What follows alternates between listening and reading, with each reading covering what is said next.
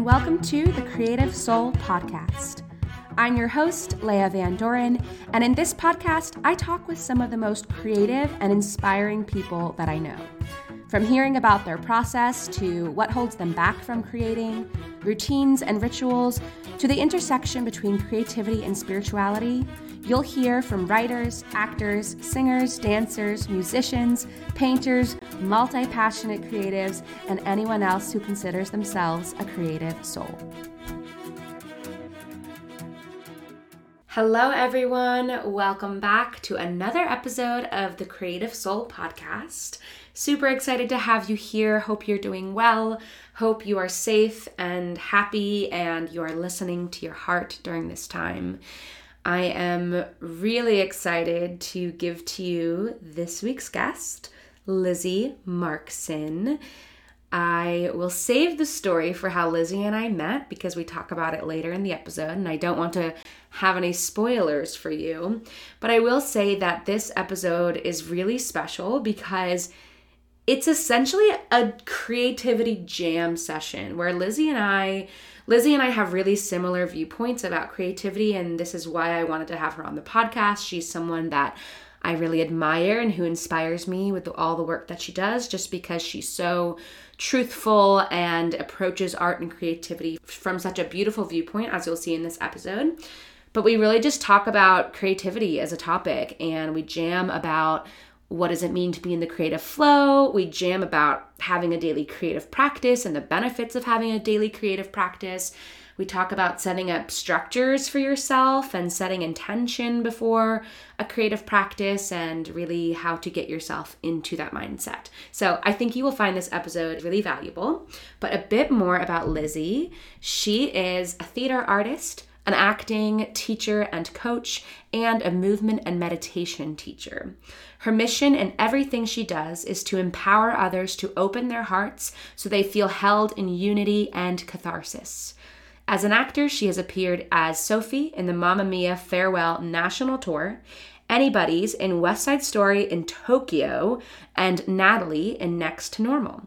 She also has a newsletter called Return to You, where she empowers creatives to come back home to their wholeness via blog posts, workshops, and classes. So as you can probably already see, Lizzie and I are pretty similar, but I'm really excited for you to get to experience her magic and her message. So without further ado, we'll dive into this conversation with Lizzie. Well, hello, Lizzie. Thank you so much for coming on the Creative Soul Podcast. Ooh, hello, Leah. I'm so excited to be here. I know. I kind of wanted to talk about how we met, but maybe we'll get into that because I like to always start the conversation with asking what is currently fueling your creative soul. What's been fueling my creative soul throughout this time, which something I haven't been getting consistently, but when I get it, I notice that my creativity is at a high, is friendship. And like laughing and with friends. That, and I don't know if this makes sense, but it's like when I create, that feeds my creative soul. That's such a beautiful response that no one has given a response like that, but like that moment of human connection and laughter to me is like that spontaneous release of emotion or that spontaneous like things combusting, which is a cool way to think of laughter as creativity. That's awesome. Yeah, right. Wow. Yeah, what kind of things? I know you are a dancer, an actor, a singer. How would you describe yourself as an artist? Oh my gosh, a lot of things, but the things that light me up the most are like embodied expression. So like I guess my basket of outlets is like painting, doodling, writing, but then the ones, and those are almost, I think of those as like purely meditative and like simply therapeutic. And then the embodied expressions like singing, dancing, acting, or like making up songs. They're kind of like song blurts, like journal songs, like journal improv singing. I love improv. I love improv. That stuff, like the embodied expression, is what feels like home to me. Wow, the you just illuminated something that I've never thought about before, but thinking about like meditative creating versus embodied creating and the difference between those two. And it makes me think of like meditative creating as purely creating for the sake of creating and not to perform or produce or whatever, but just like be in the flow and kind of get that state of mind, because I really think that like meditation and creative flow are the same. Like when you get into those states of consciousness, I guess those states of being are the same. So what does being in creative flow mean and or look like to you, and how do you get there?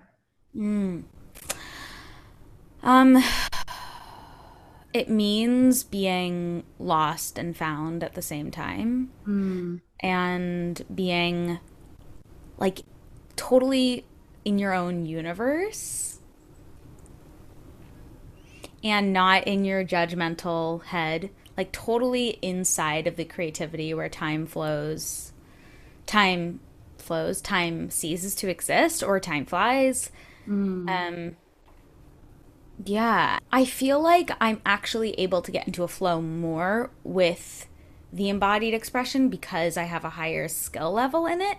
So I know I can like work towards something, or I can like really get lost in it because I've done so much like technical training through the years that now when I go into it, I cannot think about that. It's like second nature. But with like doodling and drawing, it's not as, or painting, it's not as second nature. I don't have like any technique. So there's nothing that I don't really know how to get better, or I don't know like how to work towards something I'm not ever, like you said, working towards something specific. I'm just kind of going. And I mm, think actually flow is deepened when I can like get better as I go or go deeper as I go. It's not necessarily getting better, but it's like going deeper and using my skills that are somewhere in my body, but I'm not like consciously pulling on. Or maybe I think you also can consciously pull on. This is such an interesting question. How do I get there? I think it has to do with what I do before I do the thing. mm, So if I'm allowing myself a certain amount of time to do the thing, or I've cleared my mind before I've done the thing, like meditated, or I mean, set an intention for my practice.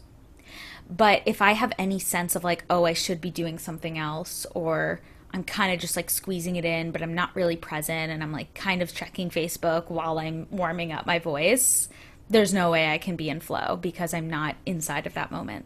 So it's like giving myself space before I do the thing to let go of whatever came before and get inside of that moment. yeah, I think that's so important. Like the rituals that you do, the pre rituals that you do to set up for the thing. Because I think maybe that's something that people don't realize as much, that it's like sometimes you do need to prepare a space and you need to set an intention, because you can't just like dive into something. I mean, even with a meditation practice, I feel like, there's the ritual of like setting up my pillow, maybe lighting incense or lighting a candle, maybe putting on music if I'm feeling that way. And then it takes a few cycles of breath to really get into that moment. And then there's some point in that, when I'm breathing, that suddenly it feels like the key is like locked in the unlocks the door, and suddenly it's like, oh, I've arrived. But thinking about that with creating, of like setting up your space. And so whether that's, if you're going to paint and you're, setting up the ritual of the paints or doing something that kind of grounds you in that moment, I think those like pre-rituals before doing the thing is really important. Yeah. Yeah. Yeah. Yeah, I think what we do before we do the thing dictates how we'll experience the thing is. Hmm. Like, if we mindlessly catapult into it, we're gonna have a mindless experience. And we're gonna be really susceptible to the like automatic narratives in our head that will jump in with like beating ourselves up or fear, or we're going to be really susceptible to outside circumstances. Like if we don't set ourselves up beforehand and we start singing and our voice cracks, we're going to like let that circumstance like overtake us and pursue this negative narrative about it or say that it means something about us. But if we've set ourselves up beforehand to say, this session is all about experimenting, and I trust that messing up is, or I'm going to experiment with delighting in my mess ups. Then we've set ourselves up for when our voice cracks to get curious and delight in it. But we can only like have that automatic reaction if we intentionally do it. We have to like work that muscle to have the experience we want to have. Oh, I love that of like just being open to experimentation and getting curious about it instead of beating yourself up if something doesn't go the way you planned. That's really beautiful. Um, I loved what you said also about technique and the idea that the technique, having like a foundation of technique and having skills to fall back on actually allows you to go deeper. I think that's super interesting. I was going to ask, do you ever dread doing the work? Like, I find for myself, if I'm like, oh, I have to do my vocal warm-ups and I have to practice singing, do those thoughts ever come up for you? And how do you kind of deal with that resistance and the dread, quote unquote? Yeah, yes. That's like, are you a human? Yes. Yes. And yes. Yes, I dread all the time. And usually when I'm succumbing to the dread, it's because I'm not even acknowledging that I'm dreading it. Mm, It's like when I'm able to acknowledge that I'm dreading it, then I can overcome the resistance and be like, okay, I notice I'm dreading it, but I know that I will feel better when I do it. So then mm. I can do it. But if it's like when that dread is in this like lower level that you're not even aware of it, that it's hard to overcome because you haven't named it. Um, yeah, I dread all the time, and especially in this time it's really hard. I'm usually like in pre-COVID times I'm very good at overcoming it, like cuz our routines were so different, and it was just, I think the best way to overcome it is to just have a consistent practice and to say I warm up my voice every day, period.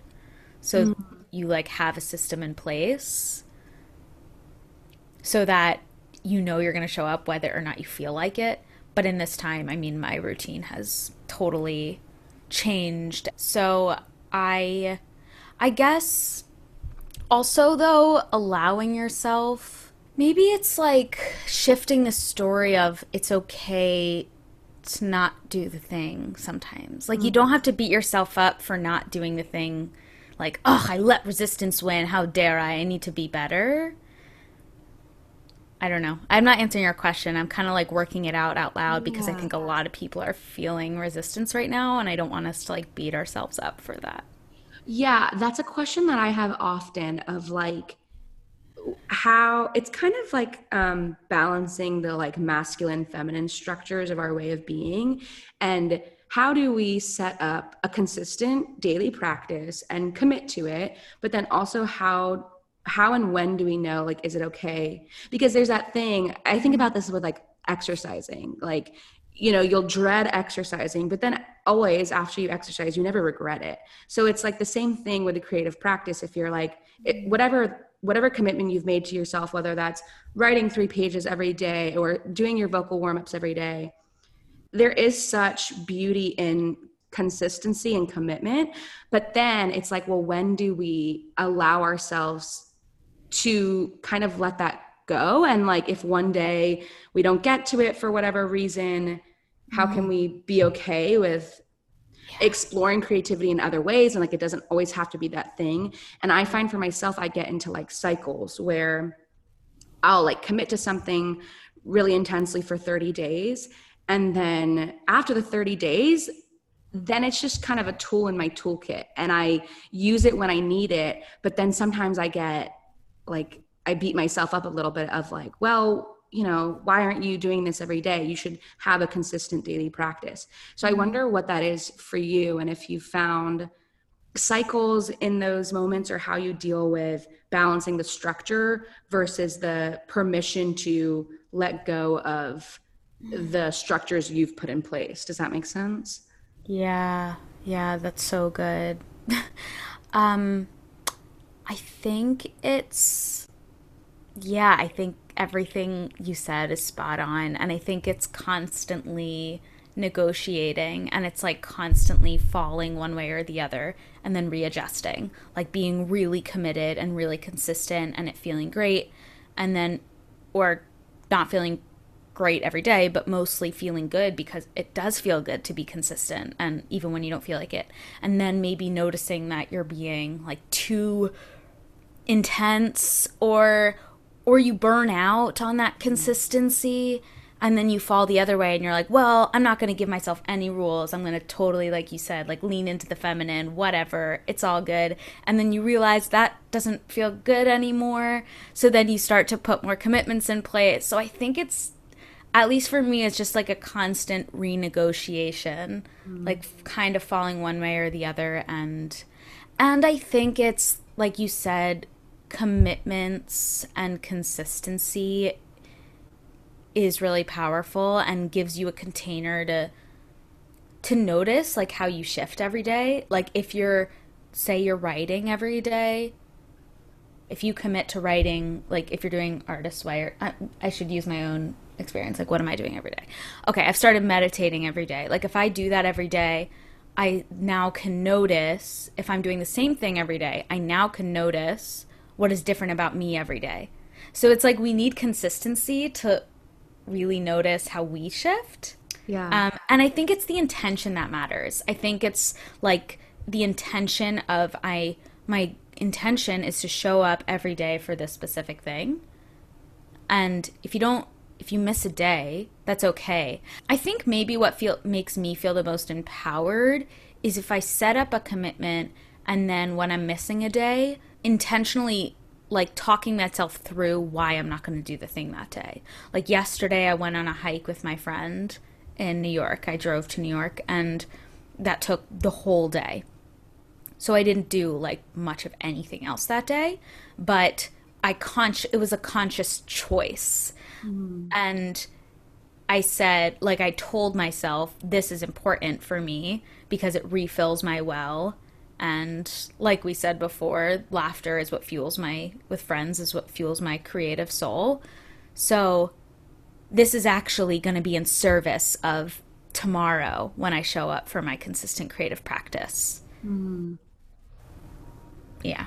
Yeah, that's really beautiful. The difference between a conscious choice versus life got in my way, and I wasn't able to show up for this thing, which also happens, and that's okay too. But having the intention to show up, and then you will, and then making the conscious choice.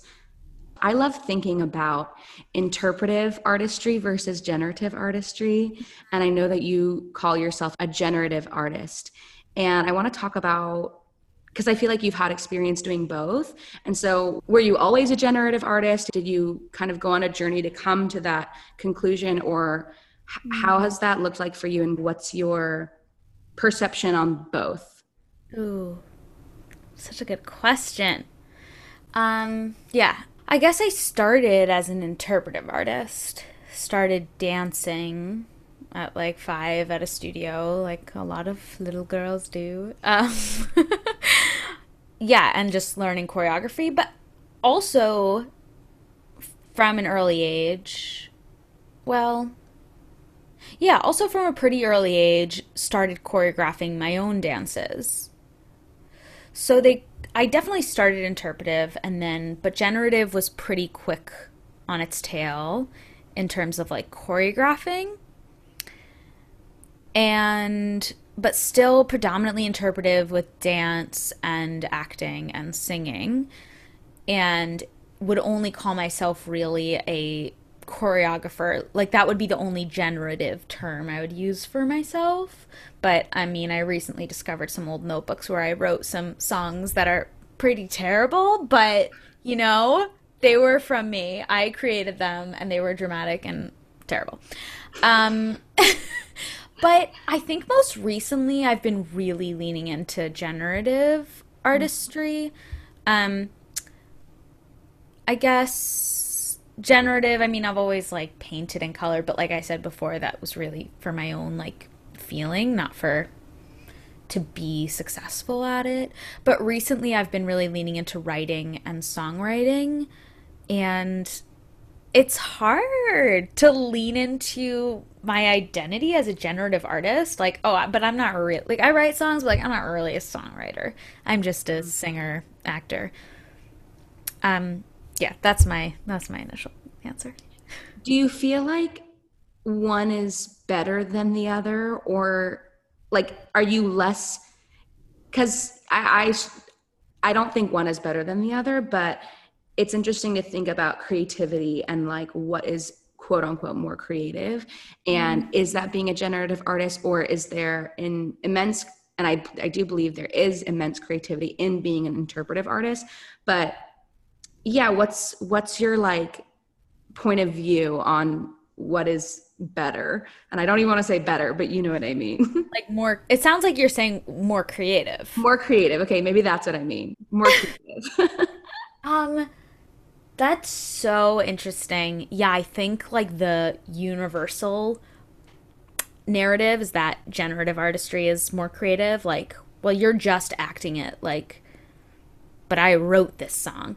But okay, I think the thing is, as you were saying that, I was like, well, I think with interpretive artistry, you can do it without being creative.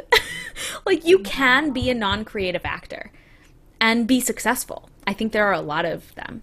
Hmm. And I think with generative art, you can also be non creative generative artist, but I think it's harder to like get away with it. Maybe Hmm. I don't know. I maybe maybe that's not true because I'm sure that there's a lot of popular, well-known generative art that's not quote unquote creative, but also who's the judge of that? I don't know. But I think with interpretive art, like you could, as an actor, just like really say the lines and not be creative, like not come up with any of your own ideas that are based, um, anchored in the script. You could dance a dance and have it be totally technical and not creative per se. Hmm.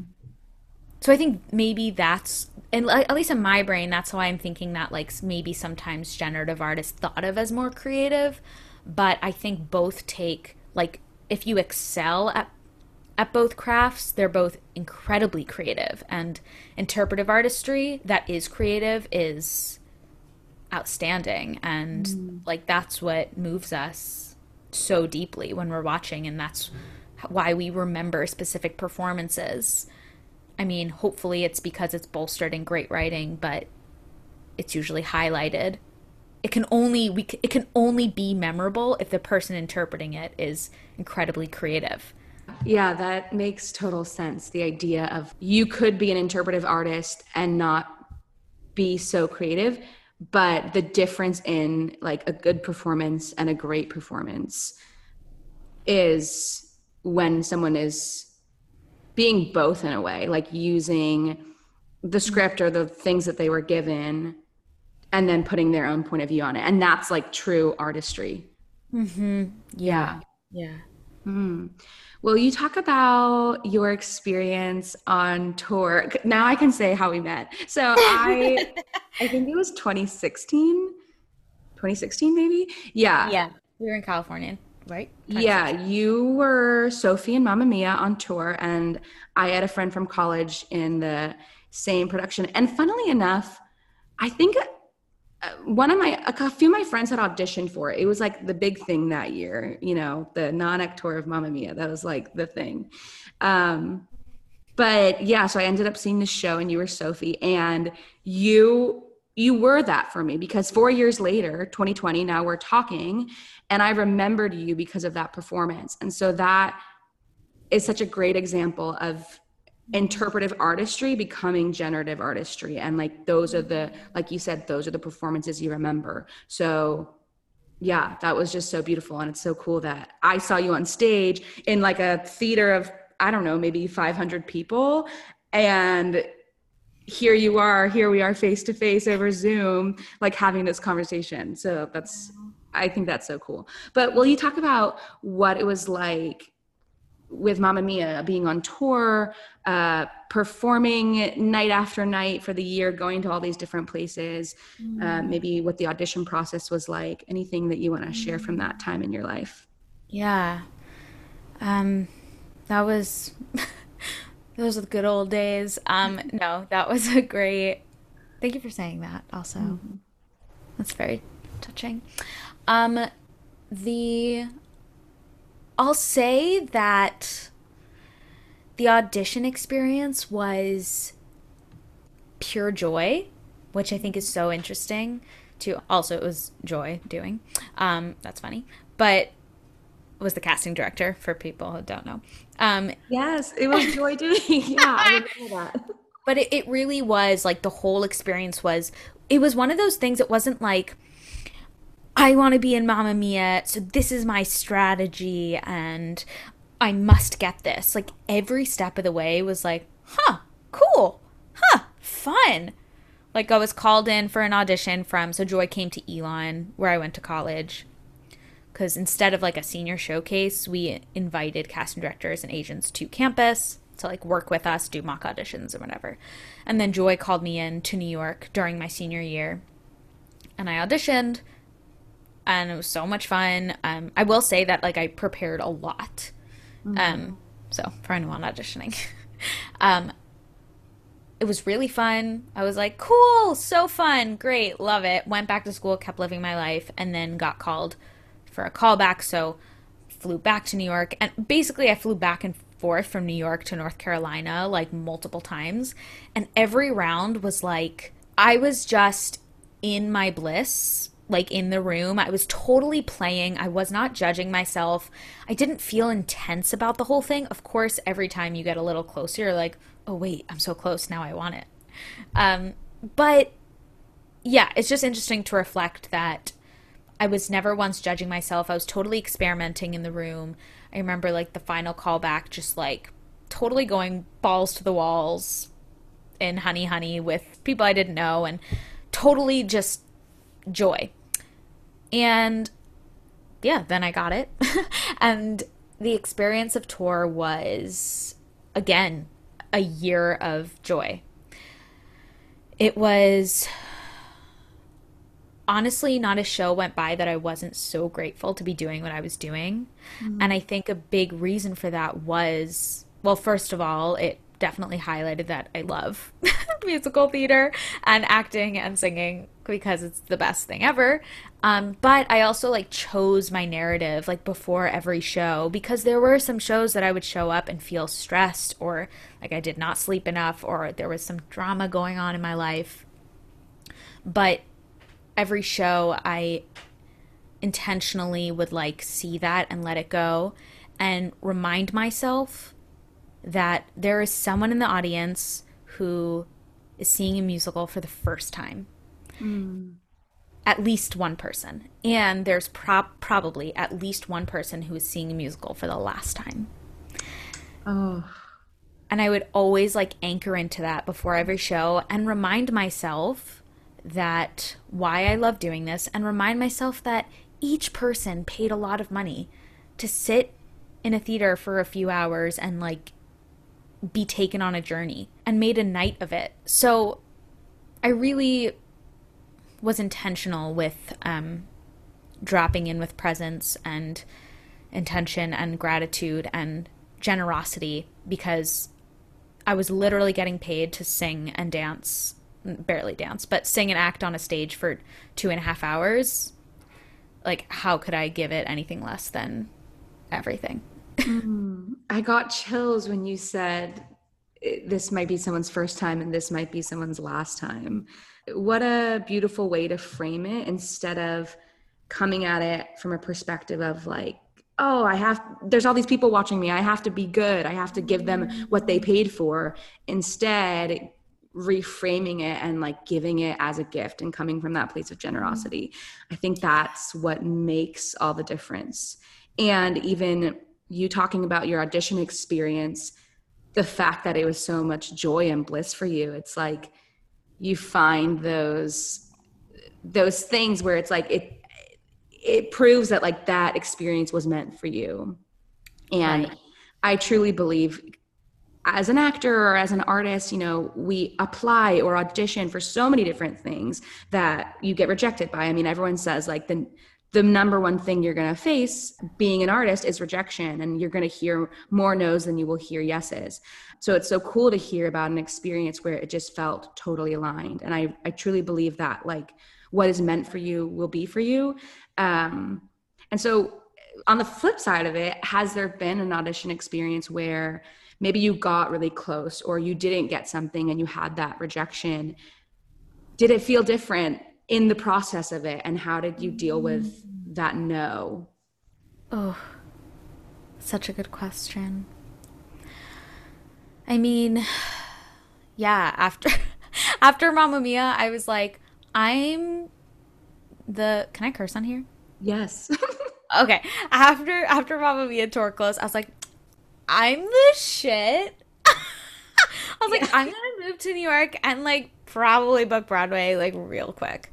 And then that like I had a rude awakening, I guess, in that it didn't matter that I was the lead on a national tour. Um, and so that was like a very intense and interesting like come down and awakening and reality check of like the the reality of this business that I mean Mamma Mia was meant for me and gave me something really important, which I think I mean it's I'm constantly learning, like reflecting and learning from that experience. But one thing was belief in myself that like no matter how many times I hear no, I know that I can do this and love doing this. So I won't let the rejections, quote unquote rejections, dictate my belief in myself. But yeah, I mean, I think especially as if anyone's done the non-union actor grind, female actor in New York City, it's a lot of auditioning and a lot of nothing and no's, and it's not even a no, it's a nothing. Mm. But how, okay. I can go so many different ways. Can you ask me the question again?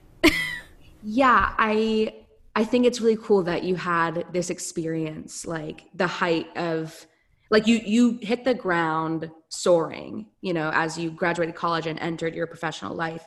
And then after that year of tour, you entered New York and then were, you know, the same as everyone else kind of. And so what a interesting experience to have. And how did you like what did that look like for you? How did that feel? How did you keep going and not get, you know, not give up? Oh, oh, oh. Um, I kept going because I love theater so much. I mean, you feel the same.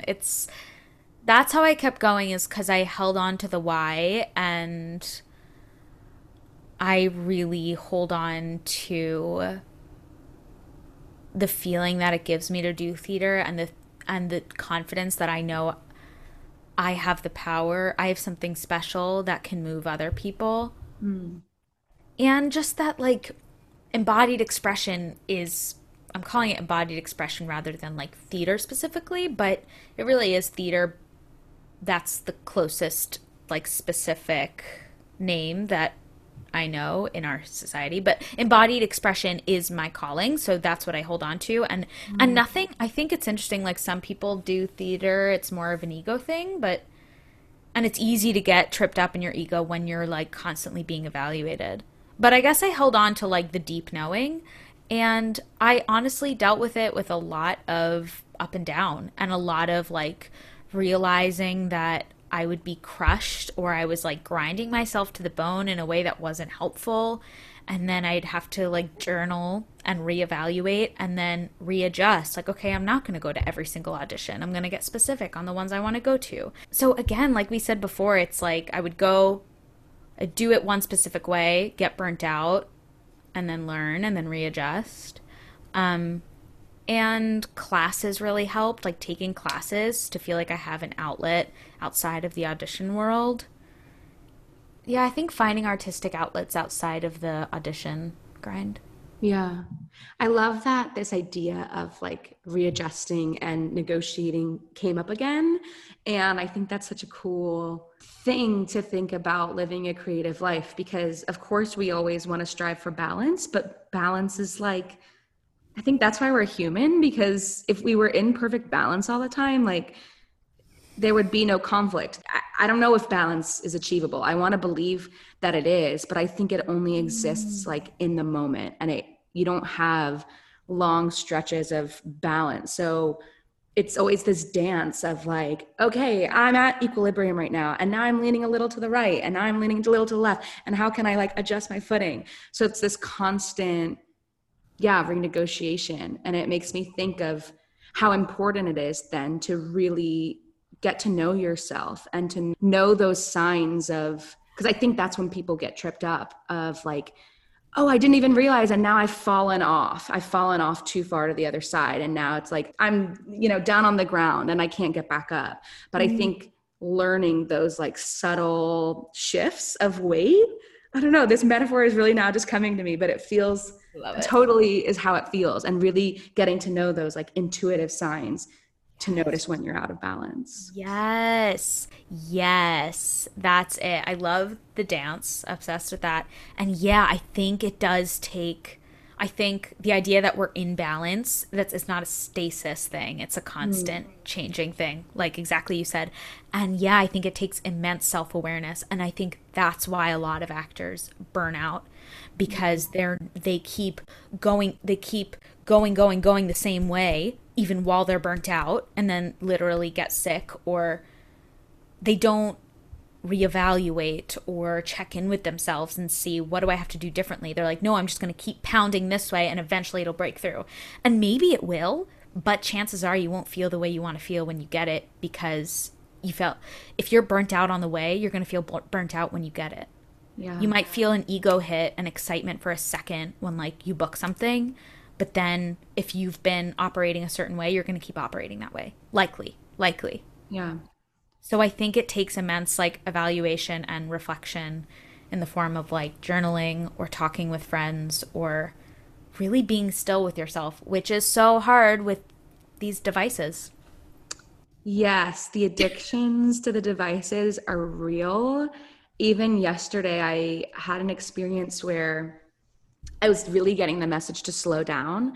And my mind wanted to be like, oh, but how do I do that? What does that look like? Like, do I have to create a new routine? And it's like, whoa, no, slow down means just stop. Like, you don't have to think about it. And I realized that like, and I was like, well, does this mean that I have to give up something that I'm doing because I have a lot on my plate right now? And do I need to give something up? And it's like, no, you just need to stop and you need to let your restful moments be restful moments because I'm realizing that my quote unquote restful moments are scrolling on my phone. And it's like, well, that's not true rest. And so how can I just be still and be silent and not check my phone and not check my Facebook and just be? And it's so hard because we're so wired and addicted to our things. And like, even me, someone who knows this, someone who tries to practice this daily, it's like, I get into it and it's just easier to scroll and distract and numb instead of really facing yourself and like listening to that inner voice. Yeah. So that's super present for me right now. Right. Yeah. Yeah. See, but the only way you know that you want to turn your phone off is because you've fallen into like Yes. numb land and distract land and you notice that it doesn't feel good. So now you'll start to edge yourself the other way. I love that. Readjust to Yes. balance. Will you Dance. talk about what you're doing now with teaching and how does teaching fuel your creative soul? Yeah, I have always loved teaching. I So let me like give a teeny bit of background maybe first for a Yeah. sec. That in middle school and high school I was on dance team in my public school, and that was my everything. And I was like captain for middle school and high school, and I really love like cultivating a culture of teamwork Mm. and helping uplift people and give them knowing how to give them the adjustment that will speak to them. And then in college, I was the assistant teacher for a few classes in the musical theater department. And I just always love like nurturing and uplifting and theater artists or artists really and helping them. It's really, I think, honestly, what a lot of us need as artists is to just believe in ourselves. So, yes, we need technique. Yes. But we also need to believe in ourselves. And sometimes we need to like hear the right things to start to go that way, to start to believe in ourselves so that we can unleash like our greatest artistry. Mm. Um, yeah, the past few years I've taught like workshops and master classes here and there, and it always just lights me up so much. So in this, and I've always said I really want to coach and teach young theater artists, but then I get swept up. Like this time last year, I had a goal to teach. I was like, by the end of the year, I'm going to be teaching and coaching. And then I got swept up in auditions and my own performances that I totally let it go. So now in this time, like you said, there's so much like a chance to be still and to tap into what we really want. And I will also, okay, let me also say that last year while I was doing West Side Story in Tokyo, I had a moment. It was honestly probably exactly this time last year because it was approaching my birthday that I was sitting before like one of the scenes, and I was really grateful to do that show. It was wonderful, but I felt really unhappy in this moment because I was like, it's about to be my birthday and I'm not doing everything that I want to be doing. Like, I'm not having the impact that I want to be having. I'm moving people in a show, but I want to be having like a direct impact. I want to be working with people in real time and helping them like find that liberation that I feel on stage. And I don't feel like just performing is cutting it anymore. It feels like I'm not close enough with another human being to really, really impact them the way I want to. So in this time, I've been really leaning into teaching and coaching and like grabbing any opportunity I can to speak with young theater artists. Like I did a wellness workshop for Governor School of the Arts with, I co-led it with Tynia Brandon, who's another theater artist, and just helped high school theater artists know how to learn how to take care of their well-being and how to navigate comparison and fear and anxiety. And I've taught a few classes at my high school alma mater, and now I've been coaching. So I coach and teach primarily young theater artists and then dabble in some other things for professional artists as well. But I've been really leaning into the young theater artist realm. So if any young theater artist wants help with both technique and mindset, I think they're equally important actually, because I think, like you said with flow, like if we want to get lost in flow, we have to build up our technique. And I want to teach people the technique that I wish I had earlier. Mm. The technique that allows me to get out of my head and into my body. Wow, that it's so cool to hear how you were in Tokyo in West Side Story, like probably living a lot of people's dreams and realizing, wait, this isn't totally it. Like this is close, but this isn't the thing. So that's so cool to hear how you discovered and leaned into this other side of communing and like being in direct artistry and creativity and being able to have that impact on young people. That's such important work. And I love working with younger folks, especially like high school to college, especially high school, because they don't have to unlearn as much. Mm. So they're like, I remember when I was in high school, I was like, anything that someone taught me, I was like, I soaked it up. I mean, I'm always kind of like that, but I was like, yes, this is gold. So it's a shame when someone, and in college, I was like that too. So it's a shame when you are taking everything as gold and some things that you're being taught and given are harmful. Yes. And you don't have the discernment. You're not discerning like, wait, this isn't working, because you want everything to be true and real. Yeah, that's how you change the world, people like you starting them young. So thank you. The last question I'll ask you is, what are some creative resources that have inspired you lately? So this could be books, podcasts, music, some kind of creative content that we can look up and get inspired. Okay.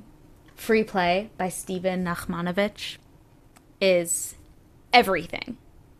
It's everything. It's I would say, I mean, any age could try it, but it's a little intense. Like, I don't know how it would land on someone who's in high school. Maybe they'd love it. If you're in high school and you listen to this and you read it, let me know. But it's amazing. It's like Zen creativity. It's called Free Play: Improvisation in Life and Art by Steven Nachmanovich. That book. The other night, actually, I started this. Keep Moving by Maggie Smith. I'm holding it up. Yeah, Keep Moving by Maggie Smith. Notes on loss, creativity, and change. And that's been really nice to read at night, because at night is when all the demons come and all the like, what is happening with my life swarms. So I found that like cracking open something simple and anchoring like this has been really nice. Always big magic. Always. And for actors, Intent to Live by Larry Moss. Ooh, I haven't heard of that. Yeah. Oh, podcast, Brene Brown's podcast. Yes, always. And not the most recent, but the episode with Sonia Renee Taylor was everything. Wait, I'm gonna throw in 2 more. Please. Okay. Clea Wade. I just got her little book. Heart Talk, yeah, and Where to Begin. Those are also like kind of similar to Keep Moving by Maggie Smith. Like, you can just like crack it open to a poem, and it makes you feel grounded and warm inside. And then another amazing poet, Lester Mayers. Check him out. He has this video. I think it might only be on his Instagram. I'm not sure. Called like In and Out. Oh, I can't remember what it's called. Do you have like show notes? Yes, yeah. I'll link. Okay, cool. Lester Mayers. He's amazing. Oh my gosh. Well, thank you. You have such good recommendations, and we're so like on the same page. So I'm like, anything you're reading, I want to read. So I'm going to definitely check those out. And if anyone's listening, they can too. But thank you so much, Lizzie. This conversation was so cool. And I have lots of new nuggets to think about. And so thank you for giving me that. Thank you, Leia. Me too. And now I'm going to like mull over all these questions that you ask me. And I bet tomorrow we'll have different answers, and that's the beauty of it. Yeah, isn't that awesome? It's like, yeah, this is what the answer is now, but tomorrow it could be different, and that's life, that's art, that's creativity, that's everything we've been talking about. So thank you. Thank you. I hope you enjoyed this episode of the Creative Soul podcast, and thank you so much for listening. If you liked this podcast, please feel free to send it to a friend and tell them what inspired you. Or feel free to connect with me over on Instagram at @the_modern mermaid with your thoughts. And if you would be so kind to rate and review the podcast, I would love to gift you my guided writing meditation that will help you connect deeper to yourself, your creativity, and your spirituality. Just take a screenshot of the review and send it my way at @the_modern mermaid, and I will send over the meditation. Stay inspired, stay creative, and keep shining your creative soul.